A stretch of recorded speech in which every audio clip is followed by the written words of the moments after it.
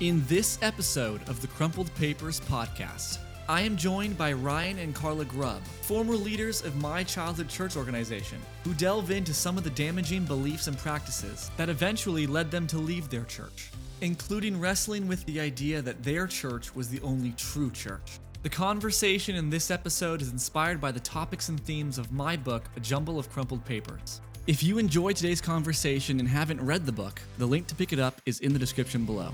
If you're a first-time listener, I would highly recommend you go back and listen to our intro episode, episode 0, to get brought up to speed on what this podcast is all about. But without further ado, enjoy the episode.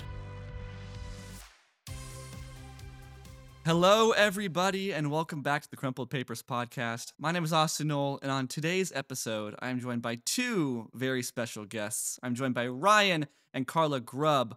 We just recently started getting into contact. Ryan and Carla reached out to me after listening to some episodes last season. They are both former members and leaders for quite a while in my childhood church organization that I grew up in. And when they reached out to me, we talked on the phone and they just shared a bunch of their experiences and stories from their time as both members and leaders. And I, upon hearing their story and experiences, really wanted them to come on the podcast to share it with everyone else. So without further ado, Ryan and Carla, thank you guys for coming on. How are you?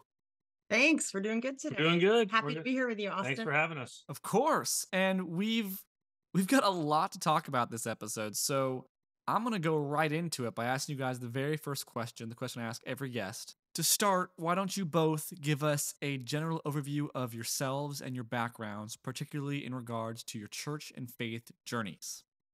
Yeah, sure. No problem.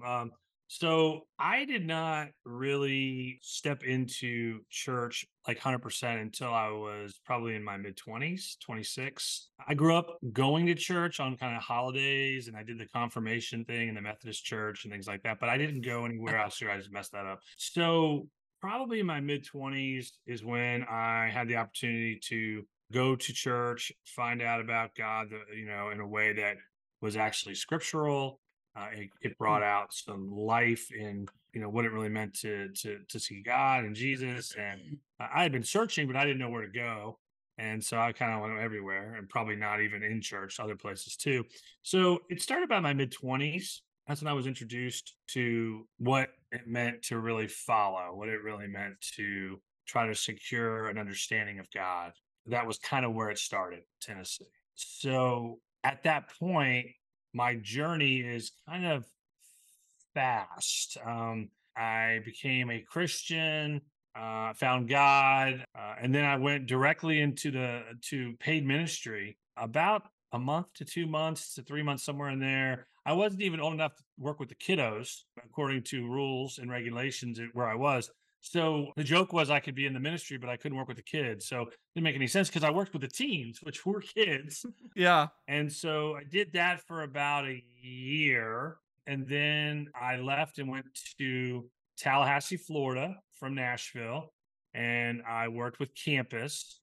And I think campus was probably my most memorable time personally. I can't speak for my wife, but personally for me was probably the most memorable time. Probably the best friendships, the most growth, the most inspiration. Really loved working with that age. And of course, I love football. And of course, I was in a city where there was football. But Oh, it's the perfect world right there. of course, especially when they were winning. Yeah, right. So I did that for about a year and a half. And then we started to date. We got married. And then a week after our honeymoon, we were leading a church in Tennessee again. So it was very quick. And then we led there for, I don't know, a year and a half. We were moved from there for various reasons back to Nashville. And then in 2003, we were asked to leave the ministry. We did go back into the ministry 10 years later, and then we came out again. And now I work as a therapist in Virginia. Love it. And for those listening who have no affiliation with our shared former church organization, 2003 was a year where a lot happened in our worldwide organization, and by a lot, I mean a lot of people on staff and leadership in churches across the country and across the world lost their jobs all in that year, for a few different reasons. But that was a big year for our church with a lot of turmoil and many, many, many, many, many leadership positions lost. But Carla, go ahead. Who are you?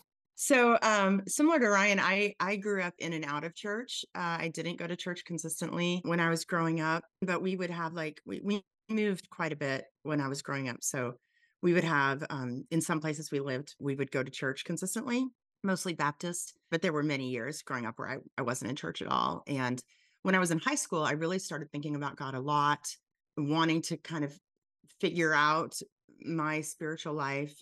Tried to read the Bible on my own, didn't get very far because I was reading a King James version and started at the beginning Oh, because it's a well, book. Like that's where you start. I mean, I yeah. got fairly far into it actually. As I remember, I skipped all the begats, and I think I made it into like where the law is, and I just kind of felt like, what is the big deal with this book? Like, why is this book supposedly like the end all be all to our planet? I'm not getting it. So anyway, so I went off to college actually really wanting to find a church, wanting to figure things out with God in my life. So I went to Florida State University, and I met some members of the church shortly after I moved there, and got baptized very quickly. I met them, and I went to one church service. I studied the Bible for 48 hours, and I got baptized. Wow. Yeah, and that was in 1991 because it was really, I felt at the time like this is what I have been looking for my entire life. I always Hmm. wanted to follow God and know him, and I felt like it was what I'd always been looking for. And so I was 18. So I was there as a part of the campus ministry at Florida State for 6 years. I did 4 years of undergraduate school and 2 years of graduate school there. Basically the entire time. I mean, it was the 90s in our church movement. Things were growing explosively. We had just gone into the former Soviet Union, and I had dreams of going on the mission team. I took one semester of Russian and discovered I wasn't very good at it. But yeah, I wanted to be in the full-time ministry. That's all I wanted. It's all I dreamed about. And so I did a lot of campus ministry leadership, just lay leadership. And then when I finished graduate school, they did invite me into the full-time ministry. And so I worked at Florida State for a few years. And then I was moved, as it was in the ministry back in those days. They would air quote ask you to move, but it wasn't really an ask. It was just like, we're moving you. It's like being in the Yeah. military. So I got moved to Nashville to work with the singles in the arts and media ministry there, and was there for only a short while. And then Ryan and I started dating. We were actually set up on a blind date. We were totally Oh, a really? ministry match. Yes. Mm-hmm.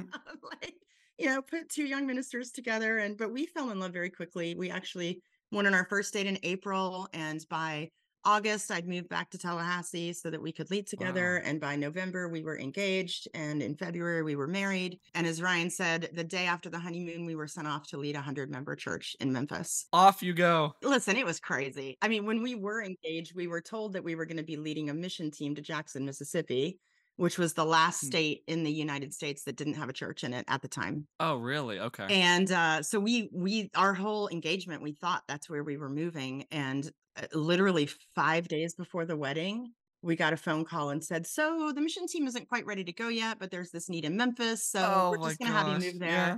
So they flew us up. We met the church, went back home, got married, and moved to Memphis. It was something. Now, bear in mind, I went to high school in Memphis. So Yeah. I left a little bit out. So when I was growing up, I was leaving potholes all over the city of Memphis.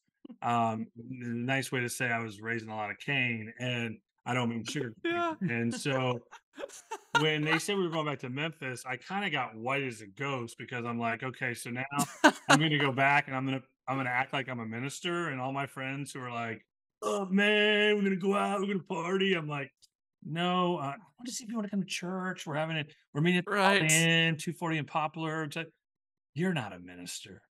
I'm like, yeah, I actually, I It's like, we I know said, "Do you. you have weed in your church?" That's what they would ask me. Ask me that. It's like, we're not that kind of church. We're not going down to Beale Street. We It's don't. not that kind of It's church. not Rum Boogie Cafe Methodist Church or International Church. Right. So anyway, so that was the interesting thing about that was, we were going back to a place where I lived for half my life, Yeah. and it was kind of awkward at first. So Yeah. No, I imagine that's interesting. Yeah. Yeah, the way life comes around like that. So, as Ryan said, I won't repeat everything he said, but we were in Memphis a little while, moved back to Nashville, and then in 2003, when we came out of the ministry, that time we moved back to Tallahassee for a few years. We had our first child.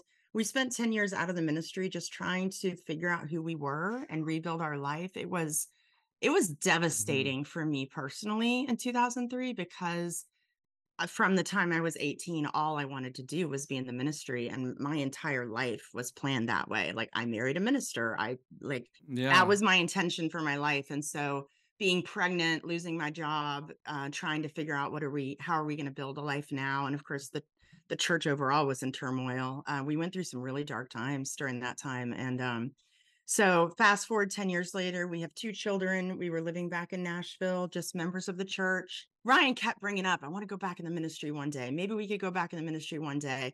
And by that time, I had been so hurt and also Hmm. had grown enough that I realized that my time in the ministry had been so unhealthy, like so unhealthy, that I felt like I don't ever want to put myself back in a situation like that again. And so every time Yeah. Ryan would bring it up, I'd be like, yeah, maybe one day. But in my mind, I was like, that's never going to happen. yeah, so So we did end up going Mm. back into the full time ministry in 2013, 10 years later. It was to the day, the anniversary, June 6th, of the day that they had fired us, was the day that we got the call Oh, that we were wow. getting hired back, which was pretty wild. Yeah. And so that took us to Virginia, and we worked with a church in Virginia, and we did that for about a year and a half. And during that time, a lot of the unhealed parts of us got exposed to us, Hmm. and to other people that were in our lives. And we yeah, we were it was we went ugly. through It some was ugly. really really rough stuff, Yeah. and that's a story we may get into on this podcast and may not. But Yeah. essentially, we left the ministry again, sort of our choice, sort of not our choice. There's a story Okay. there Yeah. that it was, and again, it was incredibly devastating to me, probably worse than the first time, definitely worse than the first time. Hmm. Yeah, so we stayed where we were in that city for a couple years, mainly because we didn't want to run away. We had children, Hmm. we didn't want to uproot them again, and we had some good friendships and relationships there. And so we stayed there a couple years, and then through prayer, we ended up moving to Central Virginia, which is where we live now.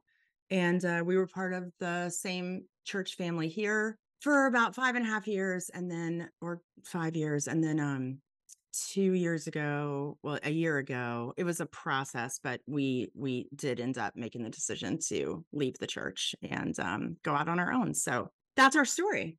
And we're sticking to it. That was the podcast. That's it. That's it. There You you go. That guys was your join us story. next week when we talk about nothing. No, I'm just kidding.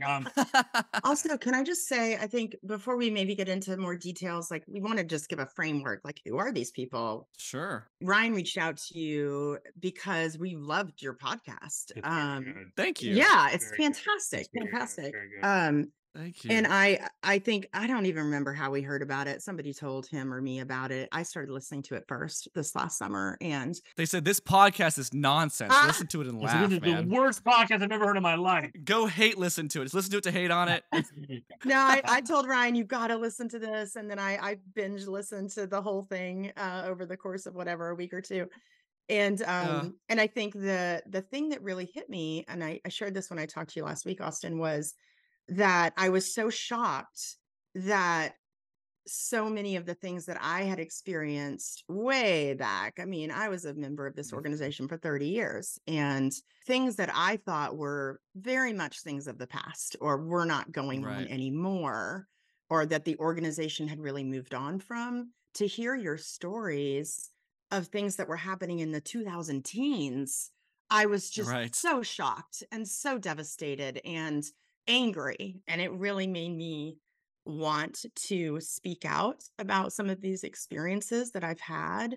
there's a scripture that talks about speaking out for the oppressed. And I think it's important because we have had such a culture of silence in this Mm, organization and loyalty to the organization. yeah. And I am somebody that can speak not from a place of still being angry or still being unhealed or upset or bitter, because none of those things are true. I've all the stories Mm, we're going to tell about today are things that I've talked through the people that were involved with yeah. them, and we're fine with each other, and I'm not mad at anybody. But I think it's important that people hear these stories so that they understand, so they can maybe learn the lessons that we had to learn through these experiences without having to actually walk through them, right? And if we can help Yeah. people out there to feel emboldened to make their own decisions or to feel secure in the love of God, regardless of what they're experiencing around them, then I think it's important. So I just wanted to throw that out there, that's really why we're here today. I don't know if you have anything No, to I add think or my point when I started hearing your podcast and started hearing you talk to different people about their experiences and their need to communicate truth, especially when I was listening to Colton's, Yeah. and he's not even from the same organization I was from. And then I went, wait a minute, and it just I was listening to that on I-81 driving home from Pennsylvania, and I literally had to shut off the podcast because I was so mad. I'm like, here we are again same thing. on a Same different thing. part of the Yeah. country with a different, Yeah. same pizza, different oven. Mhm. So I think for me, wanting to come on was to really voice truth in a way that helps people say, yeah, I am allowed. Mhm. Mm, I am allowed to disagree with you. that's huge. That's a central through line. Mhm. All right, so we've gotten a chance to know you guys a little bit. Now I want to ask you a bit about your experiences in leadership and in membership of our former church. Mhm. And I want to ask you kind of generally what the best aspects were in your eyes and your experiences, your perspectives. And actually, no, let's start there. Let's just start there. What were in your eyes and experiences the best aspects that you guys during your whole time as leaders? Yeah, sure. So when I got into the church, I was fortunate enough to have an individual who was leading the church that gave me kind of free reign. He kind of Hmm. gave me free reign, and I do remember this and still appreciate this. He allowed Yeah. me to be myself, and he still helped me with things. But he kind of said, "Hey," once I got into the ministry, he's like, he trusted me. So I think at that Yeah. point, I think for me, the leadership aspect of trust. Now it did change over time, but what I loved about my first entrance into leadership in this organization was there was a lot of trust. I mean, I had a lot of a leadway. And I was a teen minister. I wasn't even, it was a brand new group too. So it was a brand new, Yeah. but I think what I loved about that part was I had a lot of free reign, a lot of trust. I think the people I was leading with, especially a couple of the single guys that they're still really good friends of mine to this day, they were all part of this group and we just had a bond. So there was a Yeah. really good bond. Of course, that changes when you move and you change roles. I think I was given enough space to be able to learn how to assemble myself inside the group. Yeah. I was also not afraid to say, no, I'm not going to do that. Now, that didn't always turn out well because I have a big personality and and I'll say it, I have a big ego. Sure. But the idea behind that was you're not supposed to disagree. You're supposed to just, sir, yes, sir, and and bob your head. And I didn't do that. I never did that growing up. I didn't do that, in high school and college. So I think leading for me, being able to, especially in campus, the diversity of the individuals that I got to deal with was phenomenal. I mean, I'm down in Florida.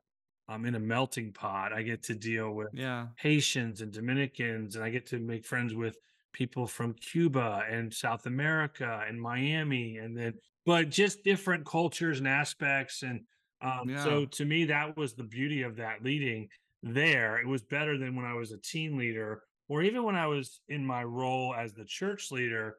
There was a lot of clear culture in those two areas. Where I was in campus, it was awesome. I was like, whoa. So I got to learn how to lead different people. I think that was probably the best. That's what I remember the most.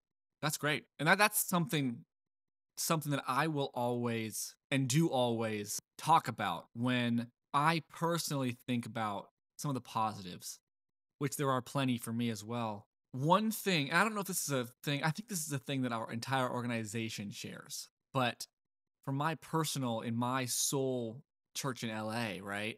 One thing that was so apparent and such a positive was how diverse it was. I didn't grow up in some small town church with 100% or 99.9% white people, right? Like, I grew up surrounded by people of all kinds of races and cultures and backgrounds, and my life is 100% better for it. And I honestly don't see any negative aspect of that element. That diversity was, for me, a 100% positive thing. And I'm so glad you brought that up 'cause that's so true. All right, Carla, what are your positives? What are the things that you look back on and think were some of the best parts of your experiences?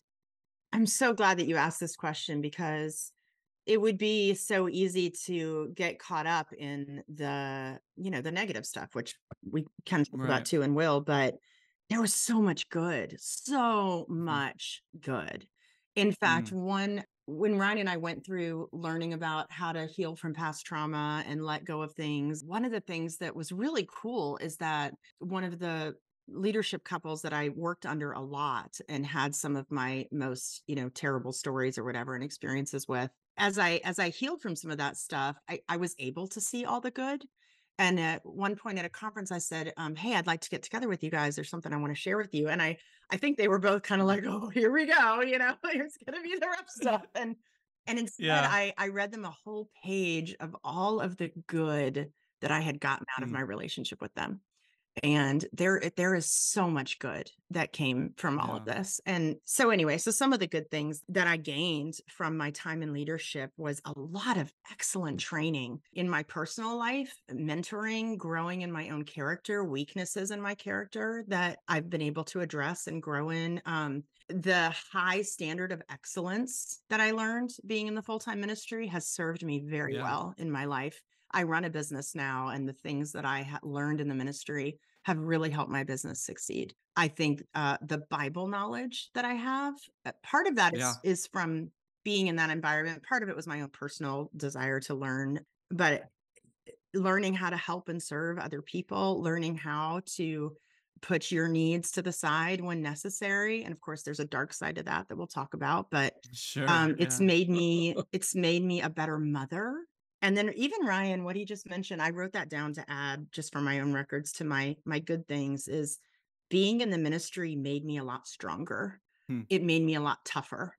And Sure. while that was not a pleasant experience, I'm glad that I'm stronger and tougher than I would have been without that experience. So, yeah, Yeah. those are some of the good things. That's great. And the relationships. Oh my gosh. Yeah. Like he Oh, people always mention the relationships. Please, Absolutely. I mean, that's so listen. huge. Yeah, it is. When you are like in the trenches with people day in and day out, and honestly, one of the blessings of kind of being quote higher up in leadership is Mhm. that you get some really great mentoring partners. And so Yeah.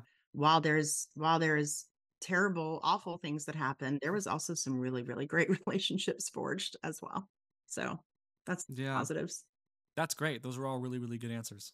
All right, now time for the opposite side of the coin. The flip side of the question. What are the things that you at some point, whether during or after your time in ministry and in that church, realized were unhealthy, damaging, etc.? I think overall, I think the biggest one is the unrealistic expectations, and I think Hmm. that's a word that can kind of sum up pretty much the entirety Yeah. of this area, and so that includes demands, that includes improper context of Mhm. scripture, it includes having to follow a protocol to get somebody somewhere, and sometimes getting them somewhere they don't really want to be, taking things that probably are good things in God's eyes and making them duty, making them Mm. rules, making them justified in the wrong Yeah. manner.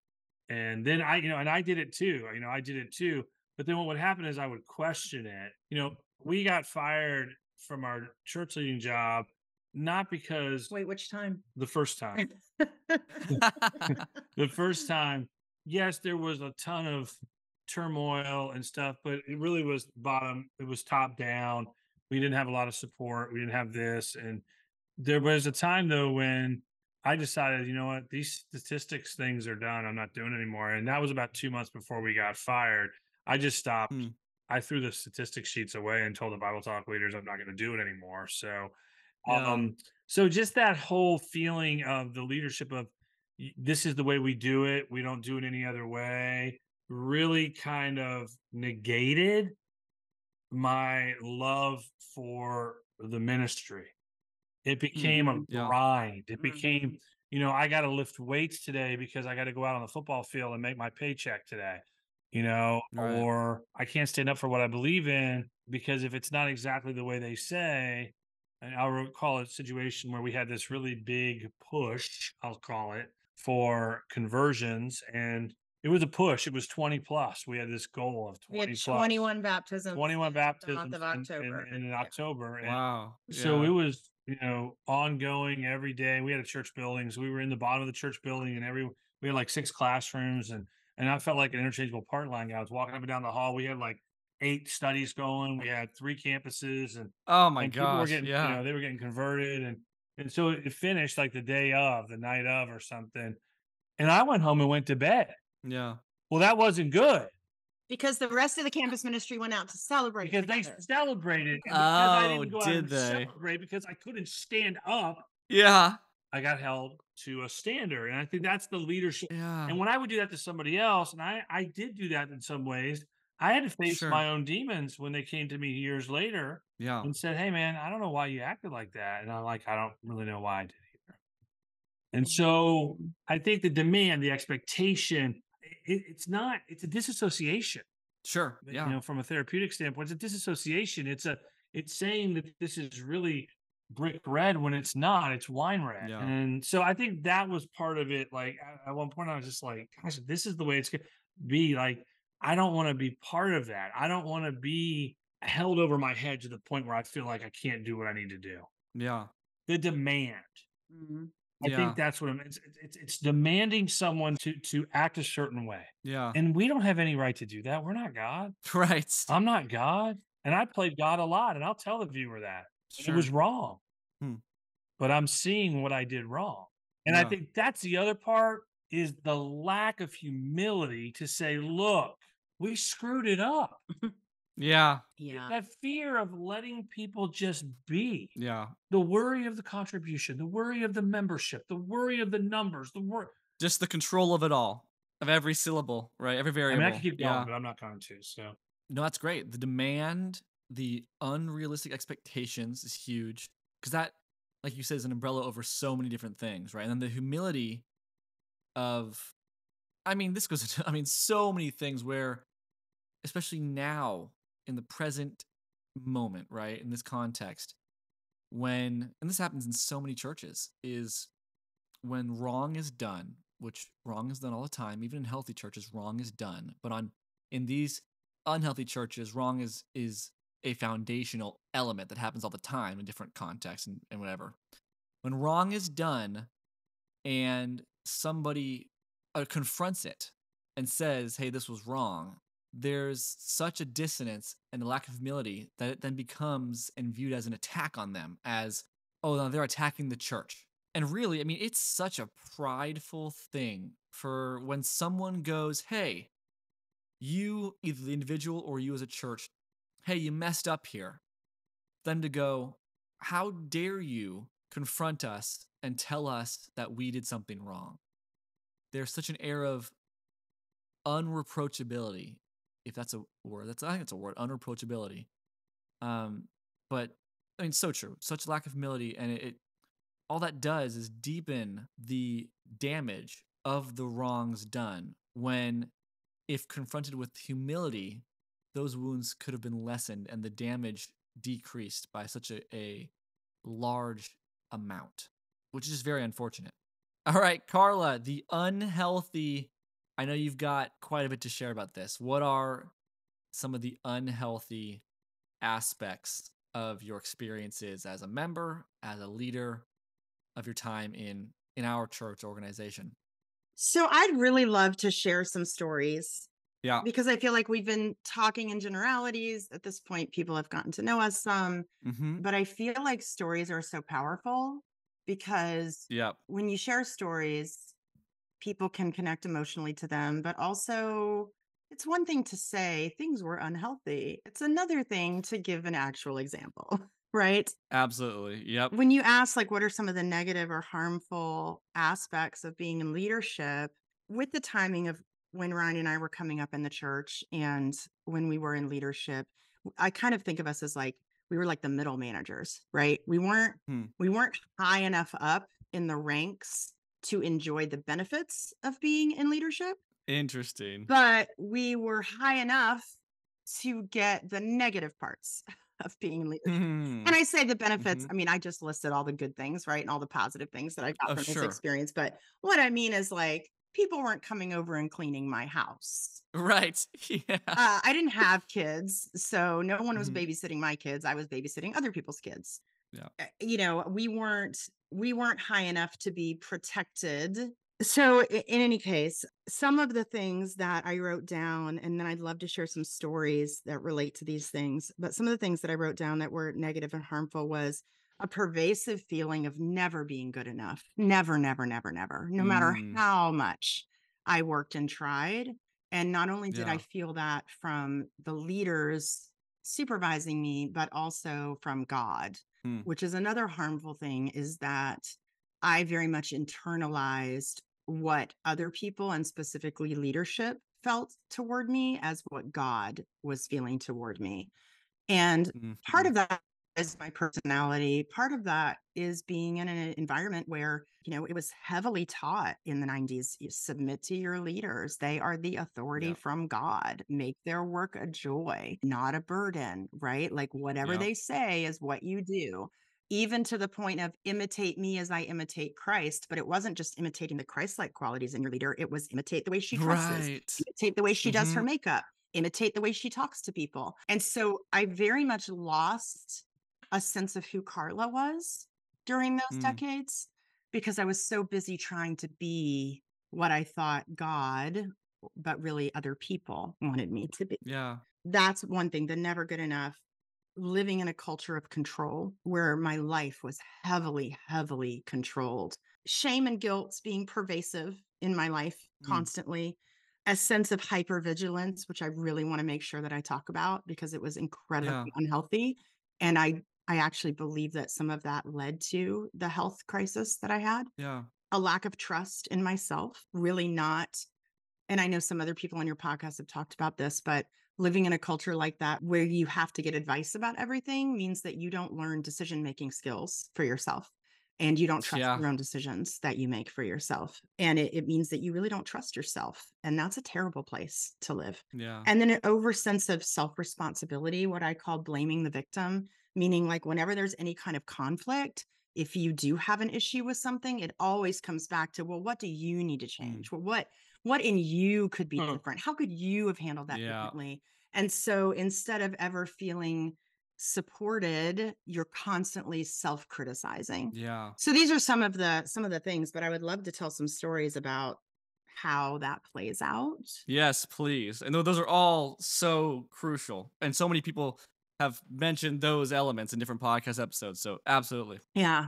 So I'd like to talk a little about the hypervigilance. What I learned being in leadership was that I could never let my guard down. Hmm. I always had to be super, super careful about what I said, what I did, how I acted, who I said it to, what was the look on my face during church, because at any given moment, out of the blue, with no warning whatsoever, someone whose opinion matters, meaning they could like fire me or demote me from my leadership position, which because of the culture and the environment, I internalized as judgment from God, not just a Mm-hmm. person making a decision about me. I had to be so careful all the time to always be exactly what I was expected to be. Yeah. Sometimes I would be doing my very best, and yet the correction would come. And often it was a Hmm. harsh correction. An example of this would be, I remember this was when I was in campus leadership. I think I was already in the full-time ministry. I'm pretty sure I was a campus intern at this time. Yeah, I graduated from graduate school. And I mean, okay, we also just say when I was hired as a campus intern, I was paid $800 a month. $800 a Dollar month. bills, y'all. Gosh. Dollar bills. No health insurance, no Gosh. Yep. salary. Here's your Mm-hmm. $800 check, right? Live with 6 sisters and Yep. figure out how to live on it. Oh my Yeah, gosh. no reimbursements like that. Anyway, it was funny. Oh But yeah. I was Nope. grateful because I was in the ministry, Sure. right? I had finally arrived. Your payment was good standing with Christ. Right, exactly. So anyway, I had spent the morning standing out on the side of the road collecting change for the charity arm of our church, which that's a fun experience in and of itself. I spent the whole morning collecting change, and then that afternoon, I think I had more stuff scheduled, whatever. I mean, I was part of the campus ministry in the heyday. Like there were rules about everything, and everybody went on Oh a yeah. date every Saturday night. And so anyway, so it was a Saturday, and my next thing to do that day was going to be to drive about 30 minutes out of town to drop this change off at a person's house who was responsible for collecting and counting it or whatever. And I sat down, and I have another story I need to tell about my weight, which we'll talk about as well. But I had internalized that it was like very important to God that I be thin and that I eat responsibly. And so I sat down to eat a salad, which I felt really good about. And I felt really good about what I was doing with my day and with my time. And my ministry leader called me and she said, "What are you doing right now?" And I said, well, she probably paged me because back in those days, like I called it my Oh yeah. Right. I called it my electronic leash, right? Because when the ministry Yeah. paged you, you need to call them back within 10 minutes, I didn't right? answer it. And we didn't have cell phones, like you had to go find a payphone or Right. whatever. But I got on the phone with her and she said, "What are you doing right now?" I said, "Oh, I'm just sitting down to eat some lunch. And then I'm going to, I explained what was going on with my day." And she said, "How dare you? How could you? So you're not eating with anybody? You're just by yourself right now? That is a waste of your time. Whenever you eat a meal ever, you always need to be eating with someone else. You need to use your time Wow. wisely." Okay, so this is Huh. just one This is the example. first time I heard this one. Like, Really? yeah, Oh wow. because I have so many of them. This isn't even one of the big ones. I mean, that's just one example. A few years Yeah. later, when I was leading the singles, a bunch of the ministry was going to have a birthday party for me, and so I was heading down to this birthday party. The ministry leader, different person at this point, called me and said, "Well, what are you doing tonight?" I said, "Well, they're having a birthday party for me." And she goes, "Well, listen. In staff meeting this week, you predicted that you were going to have a baptism in your ministry this week. And right now, you don't have anybody ready to get baptized. So what Oh you need to no. do is you need to go into that restaurant, tell everybody in the ministry that you are canceling your party, and you all need to go out and share your faith and go find somebody to get Wow. baptized because you need to be a woman of your word." 'Cause there's a quota. Yes. That's crazy. Yeah. I mean, Yeah. I have so many of these. I can't even tell. And did you? No, that was actually, I think the reason why I remember that one is that was probably the first time. By this point, I was 26, maybe 27. And that was one of the first times that I started to feel like that's just not right.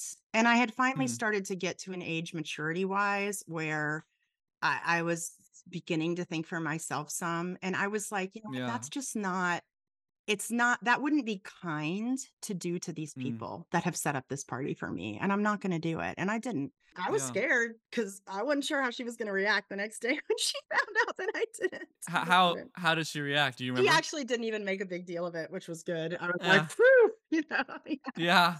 She was just kind of like, okay. She just kind of laughed it off and, we went on. But oh man, I tell you. Yeah, there were a lot of things like that, just like I remember one time oh my gosh, remember we had good news sharing in leaders meetings, man. Every Sunday afternoon we'd have a leaders meeting. And at the time period that I'm thinking of right now was in Tallahassee. And we had at that point, the church had grown fairly large for that size city. And so we had a leaders meeting of probably, I don't know, 40 people, 60, 50 people sitting around in a Yeah. big circle. And we'd always have good news sharing. Oh my gosh, I have trauma about good news sharing. Man, sounds like a nice thing, right? Good news sharing. Right. Yeah, you think. No, no, Yeah. no. No, it wasn't because it had to be the right kind of good news. It had to Of be course. phrased properly. And if it wasn't, or it wasn't good enough, or you said something wrong in front of everybody, Yeah. then you were going to get talked to afterward. And then this happened to me multiple times where I would share something that I thought was really good. And then later they would come to me and be like, that was bad. How could you say this? How could you say that? I remember one Yeah. time I got discipled after a prayer. Like I had prayed something that was just really genuine from my heart. Sister came to me afterward and was like, how could you pray that? You know, And for those listening who have no affiliation to our church organization, the word discipled basically means reprimanded because we called our baptized Christians disciples. And then we would often have disciplers, which were kind of like mentors, kind of. And then to be talked to would be being discipled. so it was just like this constant having to guard what I said. And I wasn't around her at that point, and I think if I had been Yeah. in the area, I probably would have been fired because oh, no doubt. You would I not would- have survived the 90s. I would have said, Yeah. y'all are a bunch of nut jobs. Yeah.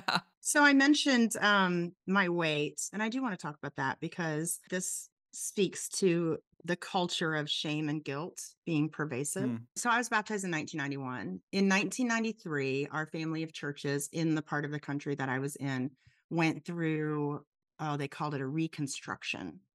And essentially what happened is the churches in that part of the country, well, it was in Florida. Basically what they did is they brought a bunch of ministry leaders back from the mission field in South America, Yeah. and they came into the Florida churches. And in general, the Florida churches were not, probably, I'm guessing at this point, looking back, they weren't growing fast enough.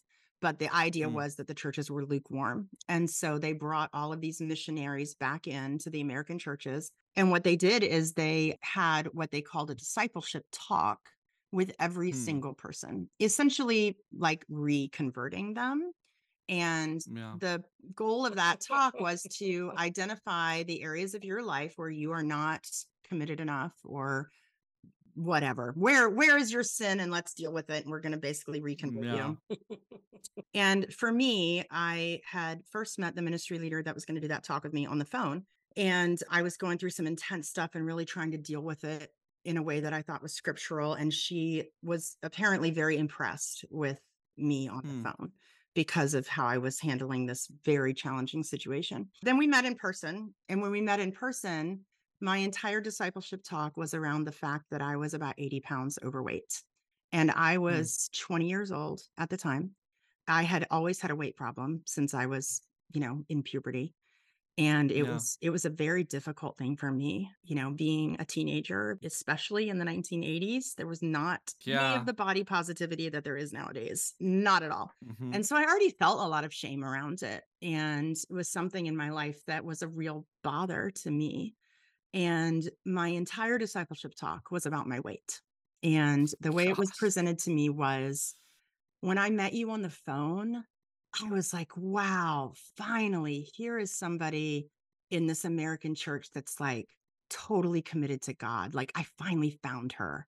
Yeah. She goes, and then I met you in person, and I was like, Oh my oh, gosh. that's what it is. Yeah. Like she said that? She said that. Yes. That's crazy. Exactly like that. And I will tell you, I was not the only one at that time. Other women in that city fellowship at that time were told, now this was hearsay. So I don't know. I'm just saying this is what, Sure. when I was in this Yeah. environment and we were all talking about like, this is what I have to, because everybody was given like a repentance task, right? Like, if you want to stay in the church, this is what you have to do. Like literally it was like, Yeah. and for me, it was, if you want to stay in the church, which at that time I truly believe meant like stay in a relationship with God, because we were Sure. absolutely taught that this was the only church. Mm-hmm. You have to lose weight. Like you have to, which Yeah. basically the unspoken message there is, if you don't, God doesn't love you. He's going to reject you and you're going to be kicked out. Right. And you're going to lose all of your friends, and you're going to have to figure out how to have a life outside of this that has become your identity. Right. But I remember there was another, at least one other woman, we were given like, it was literally like, some people were told like, you need to lose 2 pounds a week. Or like, and check back in a month. And if you haven't, then you're going to need to take a break from church for a few months and lose some weight. And then you can come back because you've now shown your repentance by your deeds. Right. Yeah. I'm telling you, man, it was rough. We had taken a group photo of the sisters in our ministry as like an encouragement Christmas gift for each other. And when Yeah. the evangelist that came in saw the photo, he basically was like, wow, you can really see in this picture how many fat sisters there are in this ministry. And this has Oh my got to change. gosh. So yeah, I just feel like some of these stories need to be told because there is so much Yeah. pain out there, right? Like I'm fine. I've worked through all this. I mean, listen, I did lose 80 pounds and it did change my life. And, and a lot of Yeah. great things happen when you lose that kind of weight and you change your identity. And so It's on one true. hand, hey, I'm glad I lost the weight. On the other hand, that kind of messaging is so damaging, so, Mhm. so deeply. And I have now had decades of struggling with like when I gain weight, is God unhappy with Mm. me? Am I in sin? Is this part of my identity? Mhm. Um, Yeah.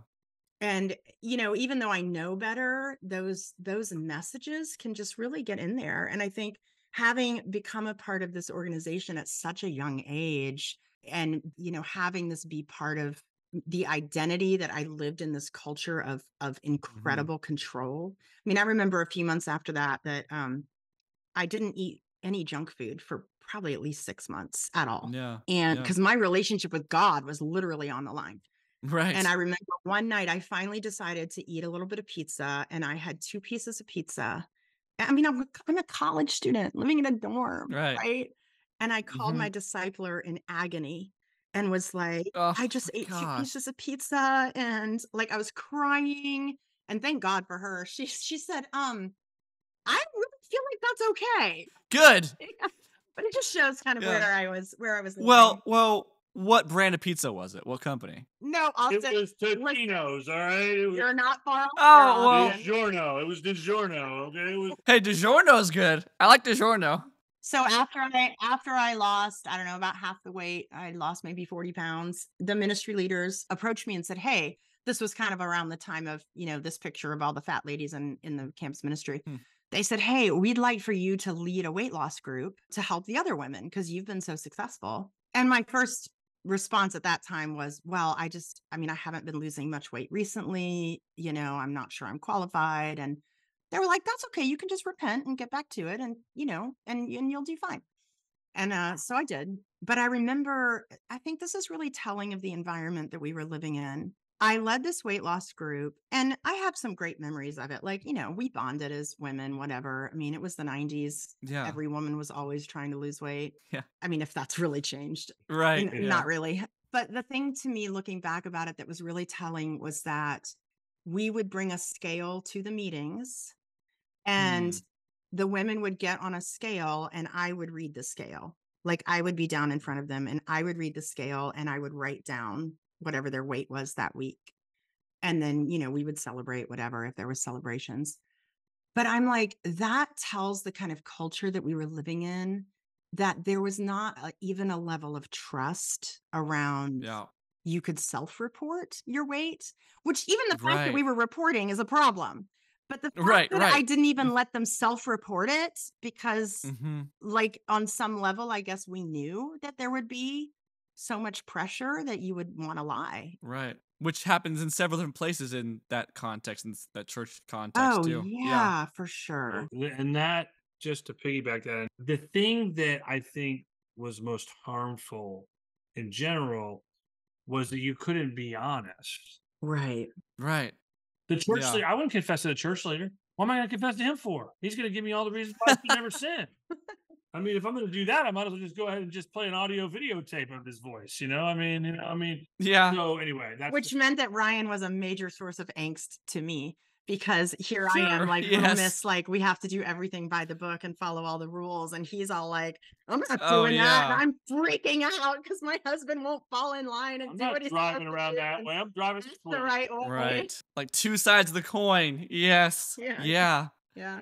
I'd also like to talk a little bit about just the culture of silence in the church. Mhm. Even coming on this podcast, I'll tell you, even having been out of the group for a year and a half now, when we first made the decision to leave, I asked Ryan, "Can you please not put this out publicly? Like, please don't say Mm. anything on Facebook.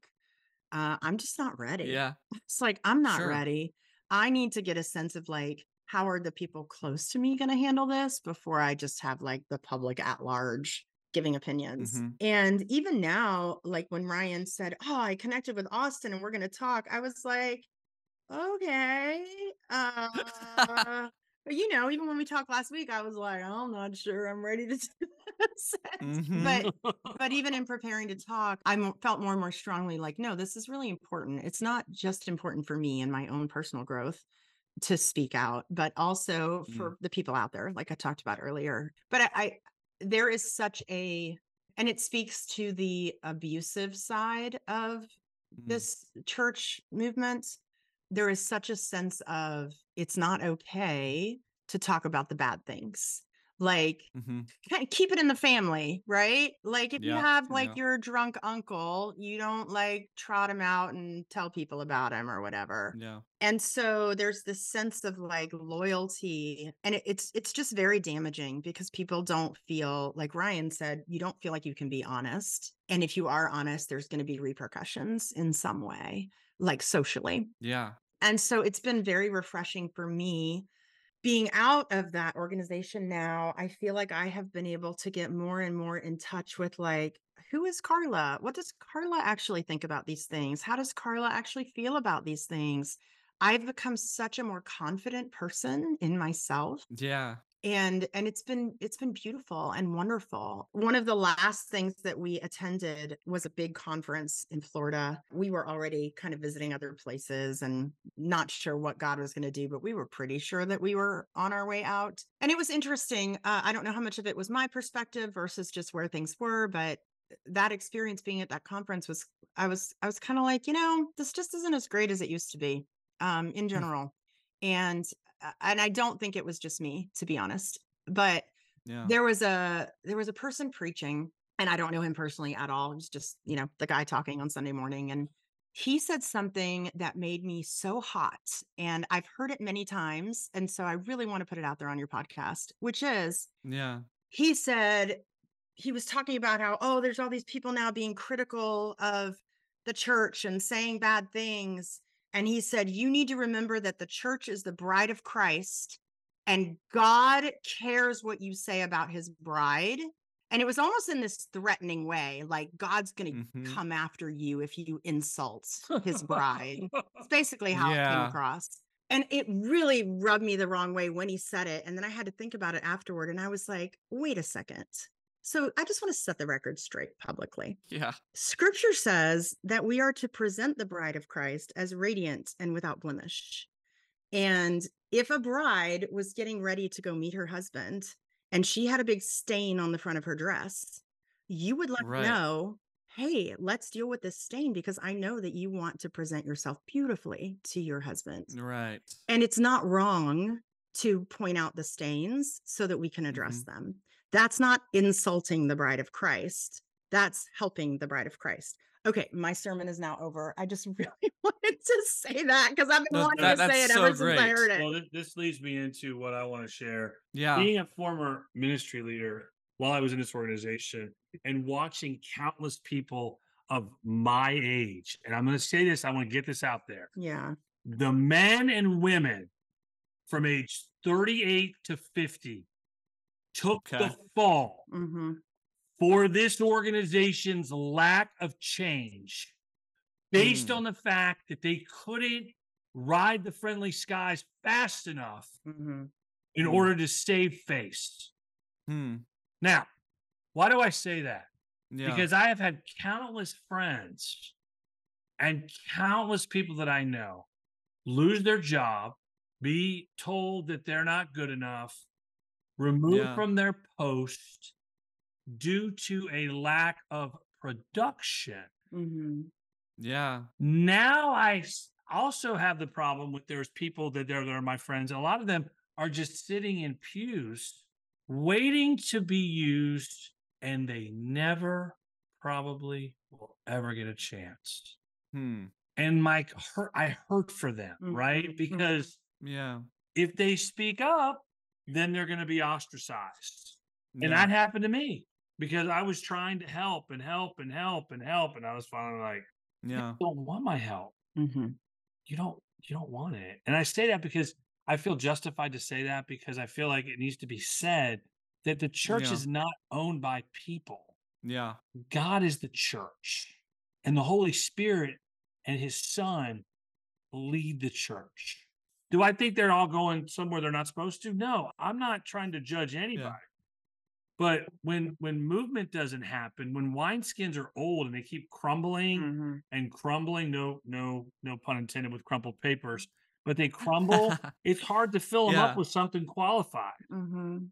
And Mhm. what happens is people get challenged, and I think it's fear that keeps people stuck. They don't want to lose Mhm. what they have.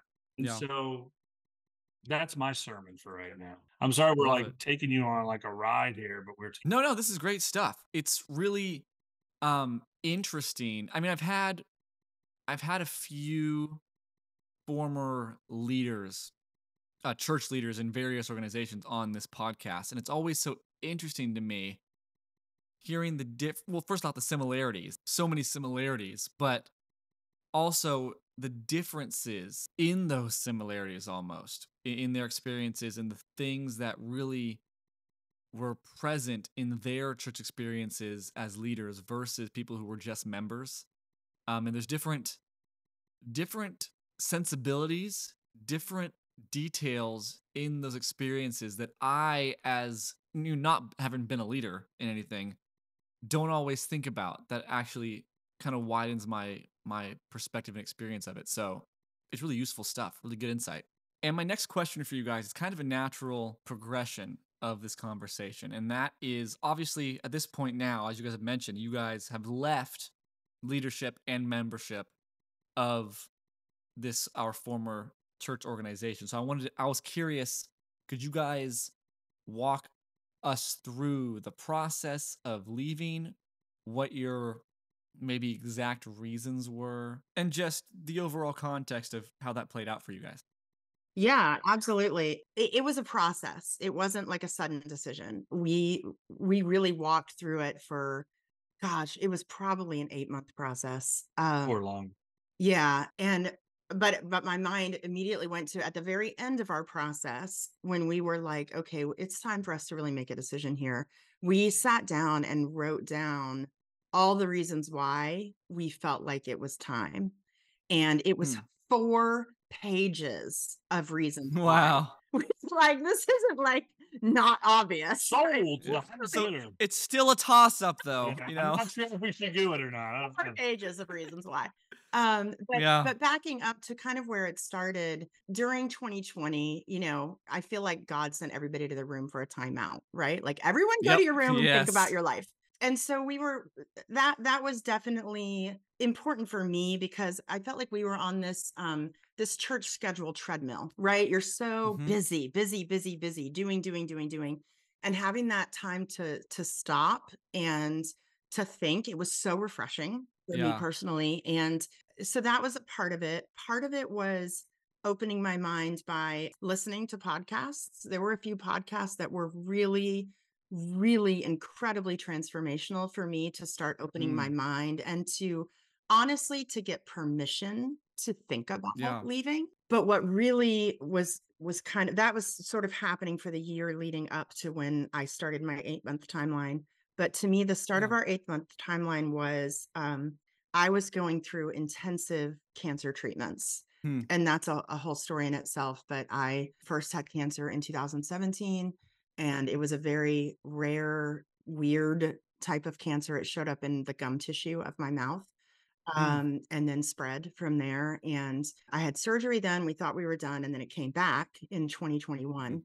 And so all of 2021 was this intense, intense walking through multiple surgeries, chemotherapy, radiation treatment. It was intense. And Yeah. by November of that year, it actually metastasized to my lung and became stage 4 terminal cancer. It was really, really Wow. intense.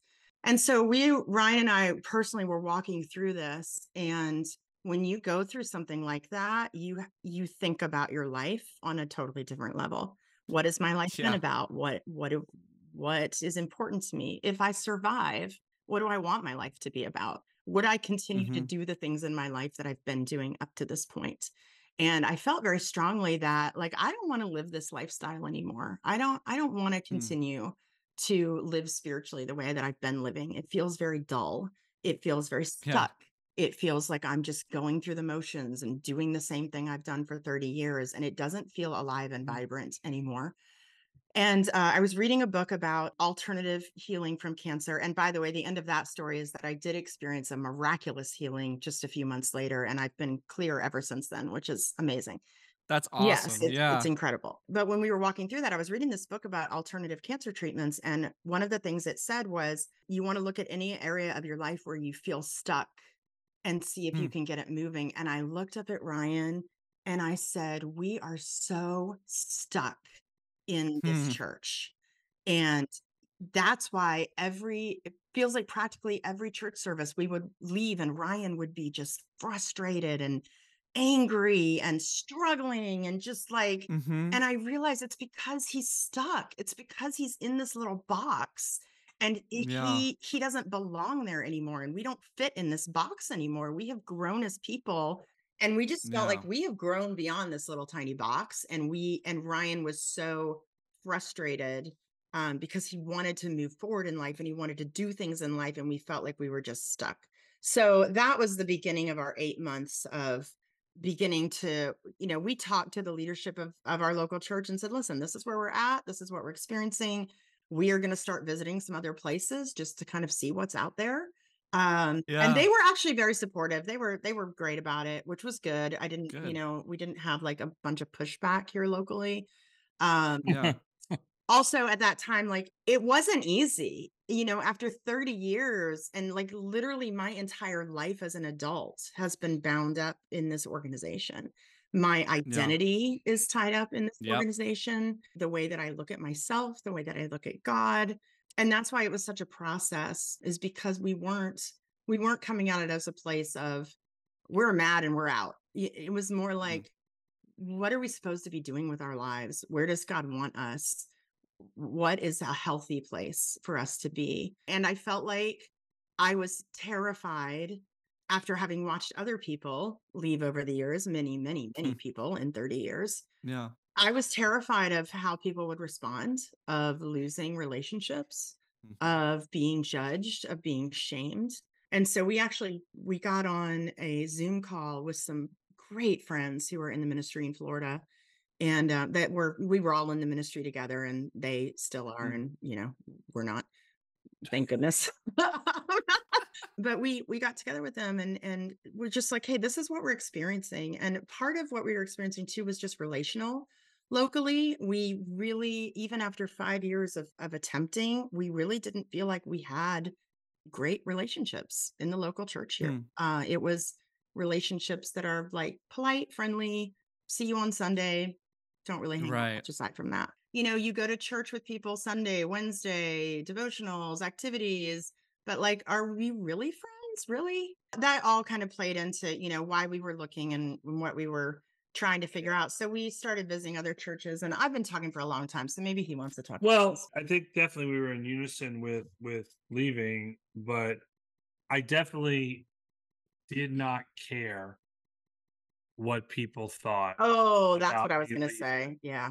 Okay. And Yeah. for 2 to 3 years, I was told, "Don't be so energetic. Don't clap in church." I can't make this Be stuff up. Be quieter. You're quieter. too loud. Don't say amen. You're saying amen in church Wow. too You're much. saying amen in church. But this was at a Starbucks, by the way, with the church leader. Yeah. And then we had some unfortunate run-ins with individuals in the church. One who blamed me for my wife's cancer. Oh gosh. One who said some awful things to me. And at that point, that was in the middle of her cancer. I was actually done. Yeah. I'm like, the hell with this. I said that. Like, Yeah. I'm done. They don't want to be my friends. I have plenty of friends. Yeah, Yeah. we do. I have plenty of people I True. can call right now on my speed dial and Hmm. talk. And so that's where the people in the ministry who we knew who are still part of this organization told us, you need to not worry about doctrine and you need to focus on relationships and finding people that Right. you can connect with. And so that's In a nutshell, Yeah.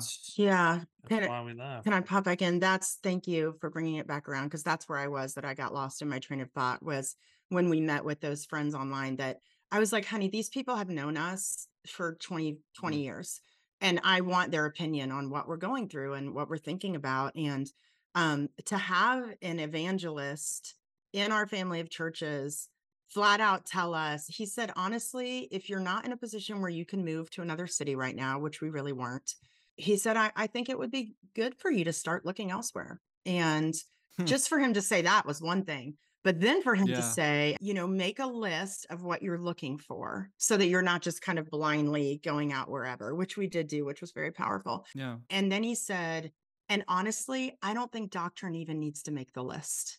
I don't even think that's important. He said, what Hmm. you guys know the truth, you know your Bible, you know God, you need to find a place where you feel supported and loved and you can move Hmm. forward in your life. And to hear an evangelist in our family of churches say doctrine isn't important, I was like, what? And I think it was Yeah. important. And I'd encourage anyone to do this kind of activity to sit down and go, okay, well, what am I looking for? Yeah. Not just okay, these are all the bad things that I'm experiencing or the struggles, but what am I looking for? What do I want? And Yeah. making that list together was very powerful. I remember we were on the beach on a little weekend getaway, and I just pulled out my iPhone and took notes as we talked and what we're looking for in a church. And No. when I looked at the list, I was struck with this feeling of this is not too much to ask for.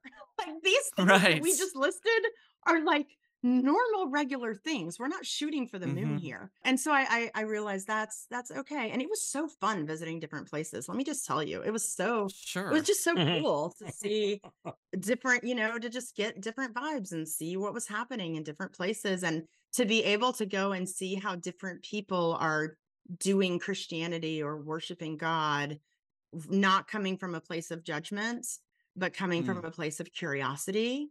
It was very Yeah. freeing and we learned so much. I mean, I think we only ended up visiting maybe 4 or 5 before Mm, God landed us in a place where we kept wanting to go back to that one over and over every week instead of to a new one. And that's how we knew, like, yeah, I think this is where God wants Yeah. us. And we're still there mm, right now, like a year and a half later. So mm, No, that's great. And that brought up something really interesting that I want to say here. And that is this whole idea about, you know, having the freedom to go to these different churches with the freedom of knowing that God will lead you where he wants you to be and where the best place for you is. And that freedom also of your own discernment to be able to decide, oh, I see this place as being healthier or a better fit or whatever. And you talking about all that made me want to say this, which is even if your church is completely healthy and the best place for you, and you know it's the best place for you, you have no intention of leaving anytime soon, ever, right? If your church is the healthiest and best place for you, I would still highly encourage you to make a point of going to different churches. And there's some people who hearing that where will be like, "Oh no, why involve yourself with other ministries? Why you need to stick with your church and whatever." Okay, sure. But on individual faith level, right? I'm not talking about becoming a member of all these different churches. I'm not talking about that. I'm talking about simply intentionally exposing yourself to different churches because every single church does things differently, right? Not right or wrong, just differently. And also, being that every church does some things better and some things worse, some things right, some things wrong because we're human. Other churches will probably do some things worse than you believe your church does, and that's fine. But they'll also highly likely do some things better or that you view as better than your church does, or things that your church doesn't do that you're not used to that actually offers you, oh, that's actually a great thing for my faith or for myself or whatever. And even going down to just the different people who preach on Sunday. They've lived different lives than the pastor you've had for 15 years, right? So their messages will offer you different perspectives than the ones you've been hearing in your church the whole time you've been there. Just I can go on different tenets of this, but of course, if your church is not healthy, then it's great to look around and try to find one that is. or a better fit for you. But if your church is the best place to be for you, there is not a single risk and there's nothing to lose in exposing yourself to other expressions of faith and the way that different churches express and live out their faith can be such a fruitful endeavor. It really can. Especially because let's be honest, in our former church organization, and unfortunately in many church organizations and individual churches, it's posed as a risk or a threat to your faith to expose yourself to other churches because no matter what they do over there in that church over there, we've got it down right, right? And it can go as extreme as in our organization, we believed we were the true church, right? We were the one true church where these other churches, they just don't have it quite right. And their faith is just a little bit less adequate, actually pretty inadequate, right? And they'll lead you away from God with the things they do and the way they believe. And that's just such a harmful way of thinking. And once that's ingrained in you, it can take a lot of effort, intentional learning to unlearn, right? Intentional learning to unlearn. But anyway, that's just a thought I had. So, okay, got a couple more questions for you guys here. The next one I have for you is this. Through the time spent leading in our church organization and in your experiences since leaving and joining a different church, what for you are some of the most important elements / characteristics that define a healthy church? And what are some of the elements that you have witnessed that can result in a church becoming unhealthy and toxic? We've talked about a few, but if you could talk about some more, expand on that, what would you say? There's a book called Center Set Church that I read, and I can't remember. I think it's Mark Baker is the author. And what he was trying to emphasize is if a church is healthy, people have the freedom Yes. to attend, to witness, to give, to show up, Yep. and their attendance is influenced by healthy environment, not people pleasing, not hospitality that is fake, not trying to pull somebody in and then sell them something like, it's a vacuum cleaner you want them to sell. Next thing you know, they're buying a car. And Right. I'm trying to be nice as I say that. Sure. But Yeah. center set church means people have a choice. And even if people are in sin or they're not Christians, Mm-hmm. it's not our job to create this environment where we bring them in and they go, oh, I want to change now. That's God's job. Our job is to love them for who they are. So for me, a healthy church experiences outside, in or out, whether it's in this organization or not, is giving people the right to be who they are, regardless. That's huge. Okay. So in my time spent leading the church, and I'm guilty of this too, is having a strategy to bring people in and, we're going to call people and we're going to invite them. And, but it had to be genuine. And a lot of times it wasn't. So when somebody's like, oh, I got all these phone numbers, I'm going to call them all tomorrow morning at 9:00 and church is at 10. And I'm going to make sure they sit with me. And if they sit with me, I'll make sure I talk to you and talk to you and we'll bring them in and we'll have this team meeting and then we'll do this. And this guy right here, and he could probably be baptized by Wednesday. And that's not genuine. That's a system. That's outrageous. The important element is being genuine. If somebody's shy, they're shy. If somebody's an introvert, they're an introvert. I know some of the best preachers that are introverts. People are like, that's impossible. Yeah. I go, no, it's not. Yeah. Because it's not about that. So I think the elements of genuineness, authenticity, we don't teach ministers enough about the identity of personal development. If people were personally developed and then they added the context of the scriptures, I could guarantee you they'd be a lot more genuine and authentic in their roles. But that takes money and resources and time. And so joining a different church, I've noticed that that's not, and I'm on staff of this other church. I don't get paid. I'm on staff. I'm on small group. I'm over the small groups, which is, I had to learn how to be just genuine with people, allow them to just be who they are, not have an agenda. Okay. Yeah. So the time I was with this organization, there was always an agenda. And I'm like, okay, we're doing this, we're doing this, we're doing this, we're doing this. And what about just being with God? Agenda is huge. It's agenda versus where the Spirit leads naturally. The agenda is God. He has already made the agenda. God is the agenda. That's huge. The elements I saw were a lot of commandments, demands, do this, do that, go this way, go that way. And if we didn't do that, then we got questioned.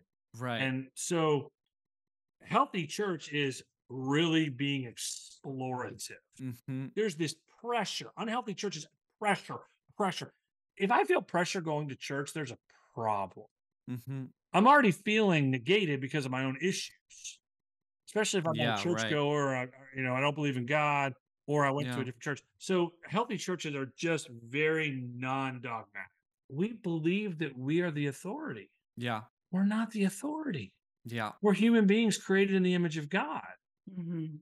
That's as simple as I can get it. And I think there's too many people, not only in the organization I used to be part of, but a lot of church organizations. This is why churches are shrinking, Yeah. because people don't want to be told what to do or how to do it. They want to be engaged with something that is bigger than themselves. Mhm.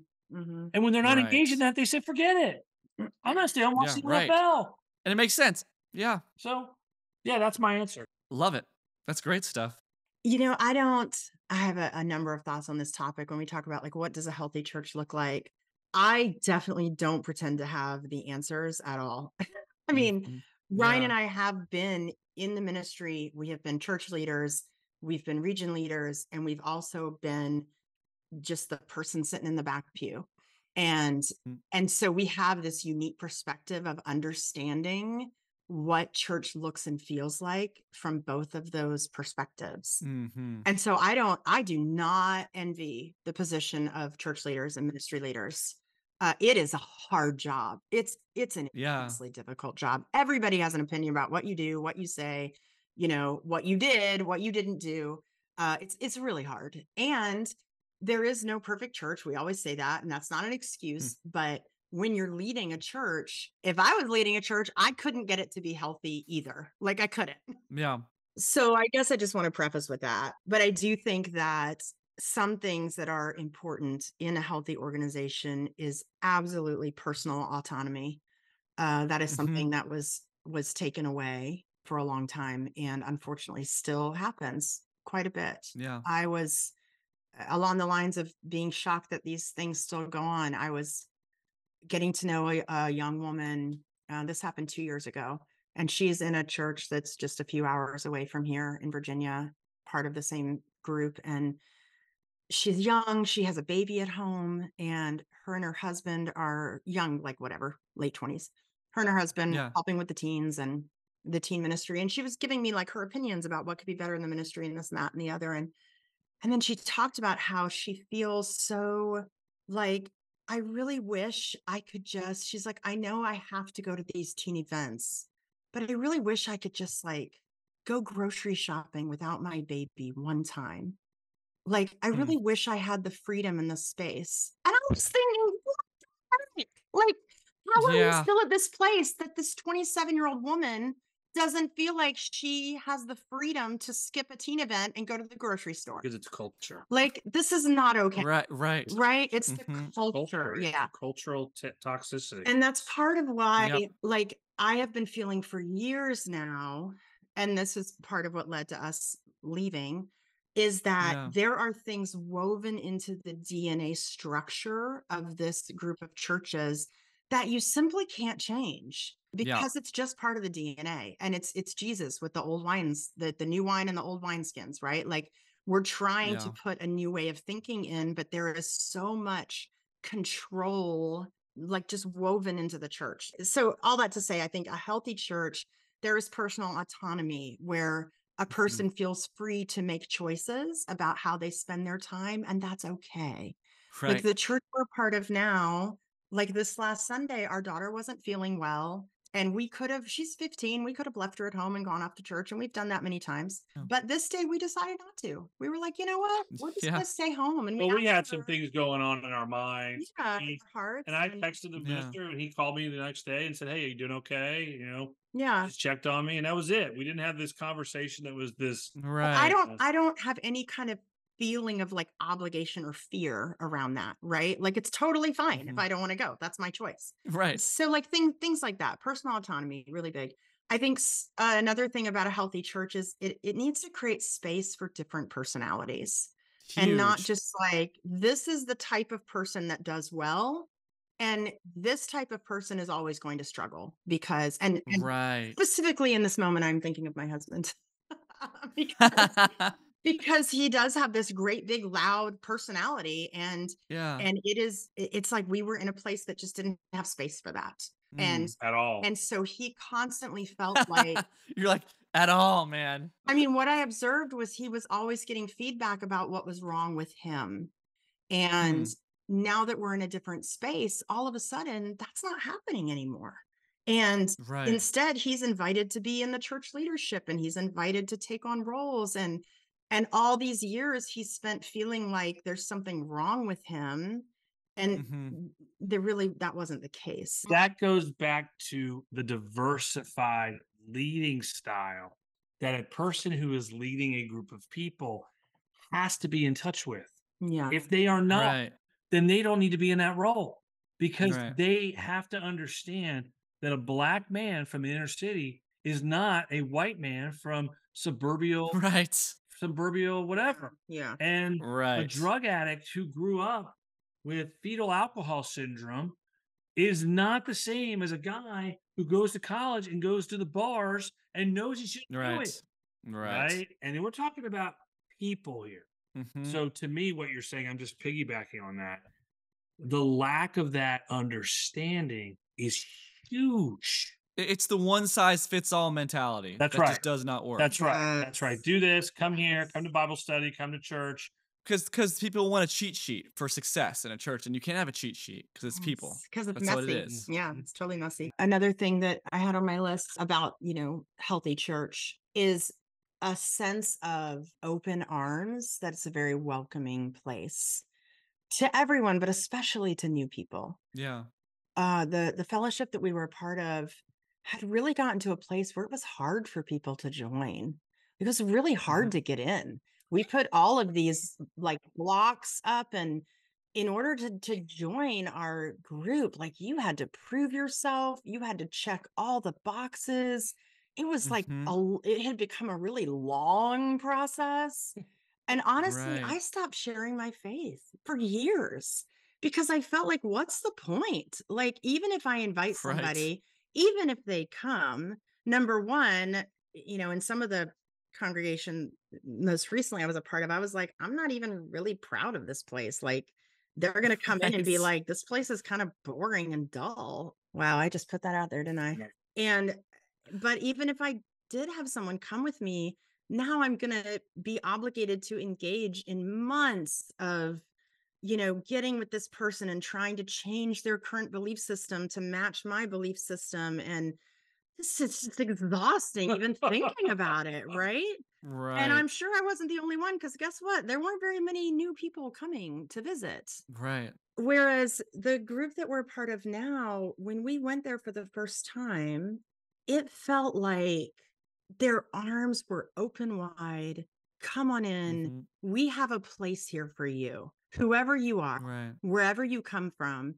There was no sense of like, this is the journey to membership. It's like literally just come on in and we'll just figure it out as we go. Like, we want you here. Yeah, we want you here. And Yeah. I mean, the year that we've been there, so many people are just showing up at this place. It's Mhm. diverse, it's got all ages, it's got all races. And I feel like the Holy Spirit is doing something there because they're open. Like they have this Right. posture of open arms. And it blows my mind because I'm like, it's literally right up the street from where we used to be, where you would feel like people in the city don't care about God, nobody wants to come, nobody's interested, and yet it's a completely different environment. So I think just having that sense of our arms are open, you can come on in. Like I think back Yeah. to the way that I was converted and how it only took 48 hours for me to make a decision to follow the Lord. I didn't do Yeah. half the Bible studies you're quote supposed to do. Oh, so you're not a real Christian then. Right, right, No, right. no, Yeah. she needs to go back. But here I am Yeah. 30 years later, still loving Jesus, despite all the Right. crazy that I've walked through. And I guess I want to, if we're going to end soon, I guess I do want to say like, there are beautiful, wonderful, amazing people that are a part of that church organization. And many of them I've Yeah. been friends with for decades and I love with all my heart. But I want people to know that if it's not the healthy place for you, it's okay, because God is big and God is everywhere and God is Mhm. moving in so many different ways. And it's okay to like get in line with what the Holy Spirit is doing in your life and not feel like you have to stay inside of a box. It's huge. That's huge. That's so good. All right, last two questions here. The first is a question I love to ask people because I really get some great reflective responses from this. So the question is, looking back on all the experiences that you've talked about in this episode today, experiences you haven't talked about that are part of your faith church journey, what and we've covered several of these already, but what are some of the biggest things that you've learned about God, church, faith, and yourself? What I learned about God is that He is all incumbent. He's everywhere. And so anything I read, there's a scripture in First Timothy 4 talks about, God is everything. Thank Him with Thanksgiving. Everything is God. Everything. This table, the chair, the, Yeah. the sick person, the addictional person. They need to thank God for them. So my point is, Jesus is bigger than I could ever imagine. What that's done is it's helped me just to be kind of chill Mm-hmm. and just Hmm. let him do his job and let me Yeah. follow that. And so that's the big one I've taken from that. And for church can't be your savior. Mm-hmm. Hmm. It's got to be a place you go to encourage. But if it's your savior, I'll tell you, you got to figure That's it out. huge. I think the only thing I want to add is I think just this whole idea of things are not so black and white like I thought they were Hmm. for a long time. Everybody's walking their journey. And after about a decade, the first decade in the church, I really internalized the scripture in Exodus where God says, and he repeats it a few times, but where he walks in front of Moses and he says, proclaims himself that the Lord is a compassionate and gracious God, Mm. abounding in love and mercy and faithfulness. And that was not the God that I knew the first 10 years as a Christian. Yeah. The God I knew was hard. And the way that I saw Jesus preached in the Gospels, he was sarcastic, he was mean, he was Mm. judgmental. And I've had to really relearn what Jesus is really like. Yeah. And so I just think, when we talk about our experiences, that's just that. That's our experiences. I'm really good friends Right. with a friend in the local congregation here, and she adores the local church here. Like to her, it is a Yeah. breath of light and freedom and joy and wonder.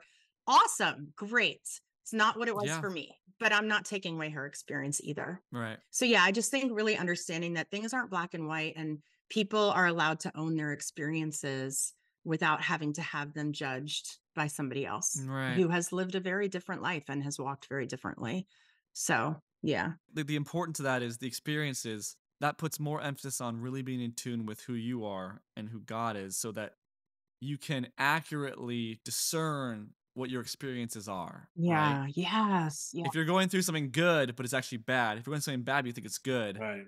if you're not in tune with what your experiences are, then that's not going to help anybody, right? Yeah. So Yeah. everyone's experiences is valid, but being in tune with yourself and what God is leading you, what God is saying, and who God is, so you can accurately discern what those experiences are and how they apply to you. Which comes back to the whole personal autonomy thing, right? Like Right. not like having enough. And part of this comes with maturing, right? I wouldn't expect an Sure. 18-year-old or 20-year-old to have figured that out yet, right? I certainly Hmm. hadn't. But I think with maturation comes a sense of understanding a little more about who you are and what God sees in Yeah. you and having confidence in that. I was even thinking about how, remember when we were first married, we used to always have to like have a referee in our marriage.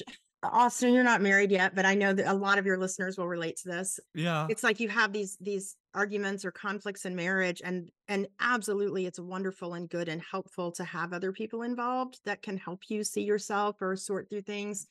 But I Yeah. realized we went through a period after the first couple of years of marriage where I realized we actually didn't know how to sort through a conflict ourselves. Because whenever we had Hmm. one, we would call in a discipler or a ministry leader. It was deferred almost. Right. To come and help us Wow. through it and who's right and who's wrong and what do you need to see. And Uh, while there's a place for that, like we realized after 2003 when we were kind of out on our own for a while, we're like, oh wait, like we actually have to learn how to how to do this on our Mm, own, like how to stand on our own 2 And we feet and did. be adults. And we did. And we yeah. did We did. It took some time. with the help of some therapists. Yeah. Yeah. Sigmund Freud, and no, I'm just kidding. He didn't come. So he's dead. It's been a journey for sure. Yeah. That's so great, though. That's really, really, really good. And final question I have for you guys is the one I ask every guest on this show. This podcast and my book are all about our crumpled papers, which are the ideas or beliefs that we may have at one time believed with full certainty, but at some point realized we needed to reevaluate our perspective on. So, my question is, what is one or a few of the biggest or most important crumpled papers of your own that you've had to unlearn and gain a new understanding of? Well, that's easy. It's just truth.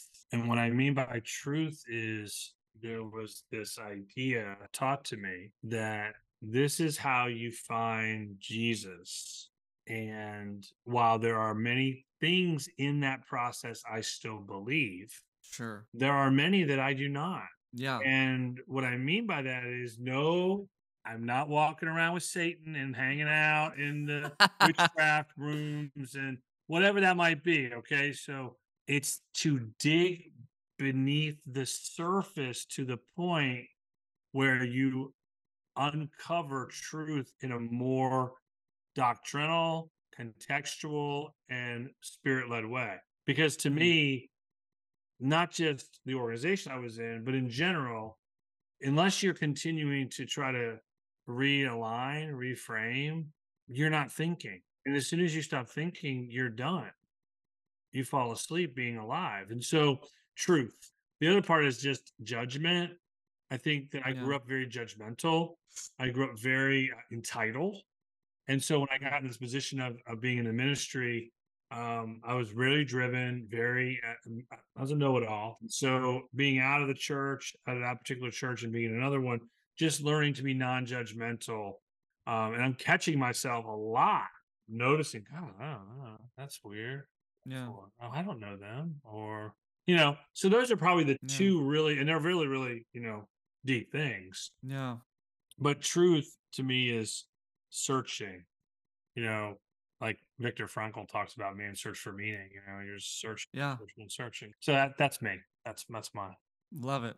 It's interesting you brought up being judgmental because, like, I love that you own that as part of you as a person, like your personality. But I also feel like my decades in the church really taught me to be judgmental Hmm. because you were constantly, like, even helping somebody become a Christian, like literally the entire process of that was let me look at your life and judge what's right and wrong about it and Right. help you see Huh. what's right and wrong about it, what you need to change. Yeah. So, like, that's just like the lens at which you're always looking at people with. Mhm. I want to address this belief of we're the only church Yep. because I feel like all the time I hear people say, "Well, I never really believed that."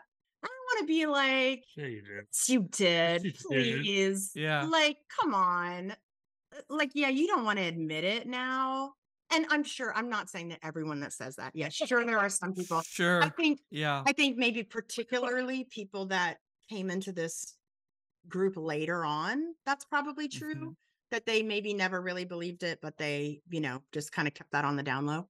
Because I feel like that's Yeah. how this church has been operating since 2003, which is like, we don't really say it, but functionally that's actually how we operate and how we treat people. But we don't Right. think we're the only ones, but don't date anybody outside of our church because like they're not real Right. Christians. Like, okay, that makes sense. And if you're baptized outside, you need to get rebaptized into our church. Right, exactly. Because, Right. but we're not the only ones. Right. But I think that prior to that time, I'm sure there were some people that believed it, but and I think maybe there are many people like me that had a incremental journey away from that belief. But Yeah. certainly when I was taught and was studied the Bible and was baptized, I was definitely taught like we are it. Like this is God's modern day movement.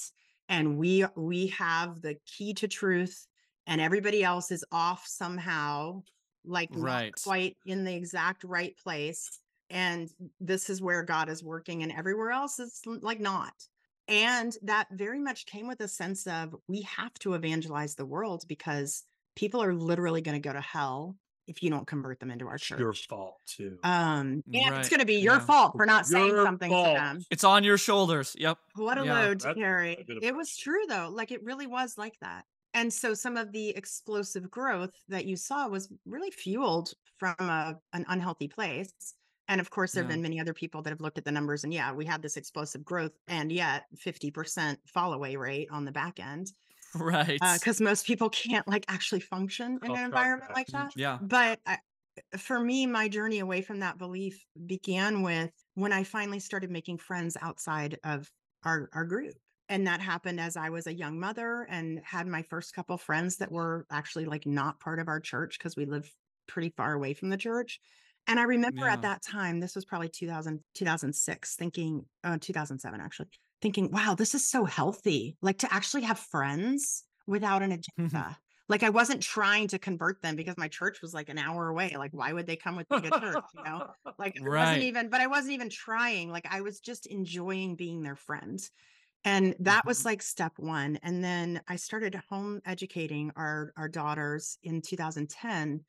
And Mhm. that opened a whole world of families and women that were very serious about their relationship with God, but did it in a very Mhm. different way than I did.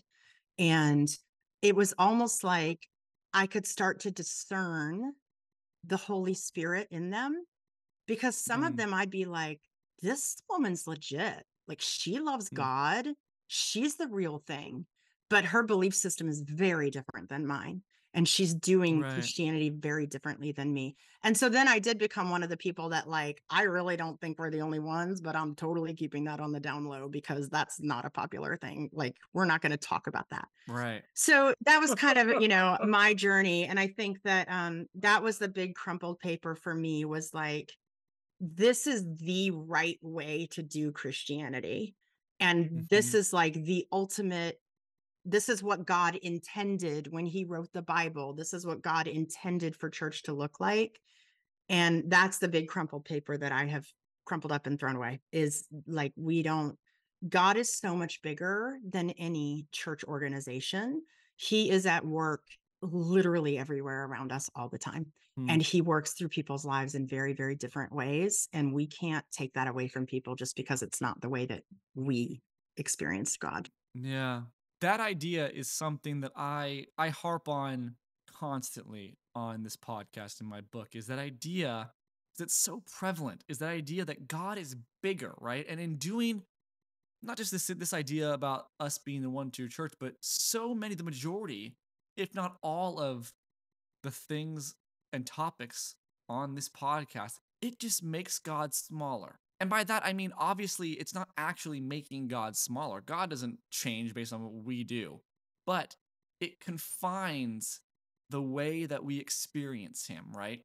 If God is this big, right? I'm holding up my hand, but we put Him in a box that's this big, right? It's like a small amount of that size, then we only have that small amount of area and margin to experience him in. When he's really so much bigger, but we're our perspective, our mindsets, our mentalities, our eyesight, right, is set on, oh, this is how God works. This is where he works. This is how he operates.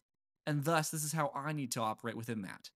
When really the boundary lines are so much bigger and not only how God works, but thus how we can live in that. So, I mean, I can go on and on about that forever, but that's so big.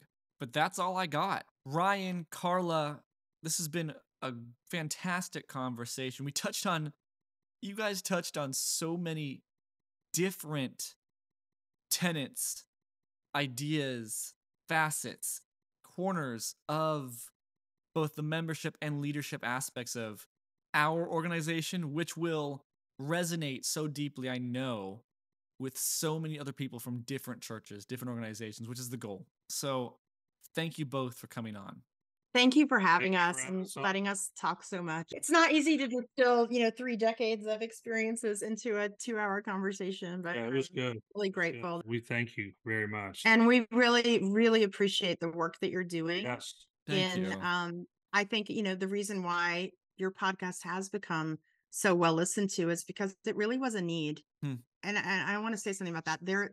There was and is such a need for people to hear that they are not alone and that the Yep. things that they feel Is not are wrong. valid. They're not wrong. Yeah, Yes. because our feelings were made invalid for so long. And I Mm-hmm. do just want to say, I think part of the devastation that has occurred in people's personal lives and even in seeing this church group shrink over the Yeah. last few years is because for a long time I felt like this sense of, I'm saying this because I think it will resonate with some of your listeners, this Yeah. sense of like, I feel unhealed.